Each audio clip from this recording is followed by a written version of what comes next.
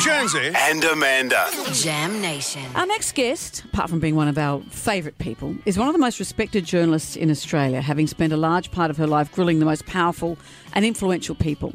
Well, now she's sharing an insight into her craft and that of other media professionals in a book she's written called Storytellers. To tell us more, Lee Sales, hello. I'm here in person. In the flesh, I love that. Two legends. And also, you know, because you're ABC royalty, now I feel like I've got a bit more credibility here. Look, I thought you might have wheeled in a throne or something for me for that reason, but I've come in and it's... And there's nothing. It's pretty... You've got nothing. It's pretty low rent. There was some tea bags and some Vita Wheat on the counter, but that was the full extent of We're the living red the high carpet. life. The timing of this book is very interesting. Is it because the quality of journalism is disappearing?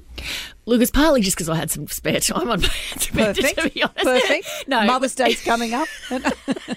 No, to be honest, when we were all in lockdown in 2021, for ages I'd felt like I personally love reading things about the craft of how people do things, whether they're table makers or musicians or whatever. I love that kind of stuff. And I've been thinking for ages, because members of the public always ask me about behind the scenes of media and people are very interested in it. I've been thinking for ages it'd be great to compile a heap of the stories of people who do media stuff for a living. So that was part of it, and I had time finally to do that.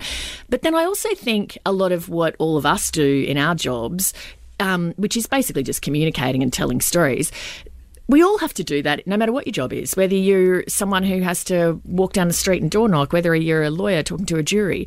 And all of the skills that we use in terms of telling an anecdote, connecting with other people, are things that anyone could use in their everyday life. And so that was another reason I wanted to write it, and just to pass on knowledge to a new generation of journos. You've spoken to some incredible people. Annabelle Crabb, I think you've met her before. Tracy Grimshaw, Mia Friedman, people who have interesting spins on how they get the best out of someone and what they've learned along the way. Yeah, and you know, Tracy Grimshaw, my mum actually read Tracy's interview with me, and she said, I thought Tracy would be like really super confident and kind of ballsy, but she said she was actually so gentle and thoughtful in her manner. And it really makes sense, I think, when you watch how Tracy does her job. Tracy was talking about she would often have to interview people who'd found themselves in a terrible circumstance, like, say, the Beaconsfield miners. And she would always go in there and have a chat to them and say to them, you know, why do you want to do this interview? So she could have a sense of trying to shepherd them through the experience so they'd come out the other side feeling like whatever reason they'd wanted to do it, you know, to make a difference, to stop it happening to somebody else, so their mum might be remembered as more than the first person who died of COVID, that she would be able to help them do that. She had this very thoughtful approach to her job. What about the hard stories you have to cover? I love the things that Juanita Phillips said in her piece when she was announcing that she was stepping down. And she said she's just finding it harder to find a place for some of those hard stories she covers. Yeah. How have you felt having to talk to people who are sometimes having the worst moment of their lives?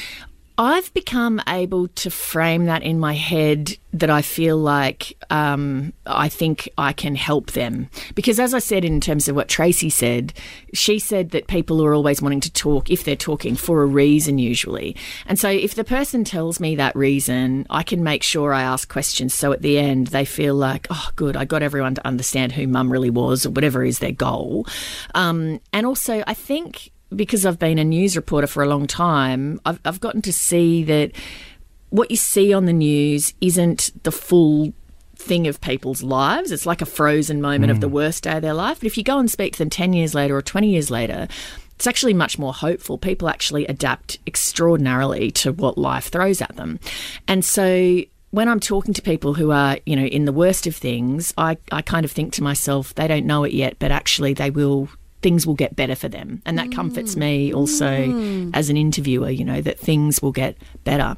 The other one thing I just wanted to say to your audience, because people at the moment, a lot of people are switching off the news because it makes them anxious, makes them depressed, makes them feel bad. It's just to always remind yourself, what you see on the news, that's the least likely thing to happen to you, not the most likely thing. So if you see a horrible accident where some kids have been killed, or if you see, like, say, that Dreamworld roller coaster thing, the reason they're on the news is because they're unusual, because that's what the news focuses on. Sure. And it makes people anxious because you feel like, oh, God, I'd hate it if that happened to me and my kids. It's not going to happen to you. And it's a lot to take in now with the news scrolling on your phone.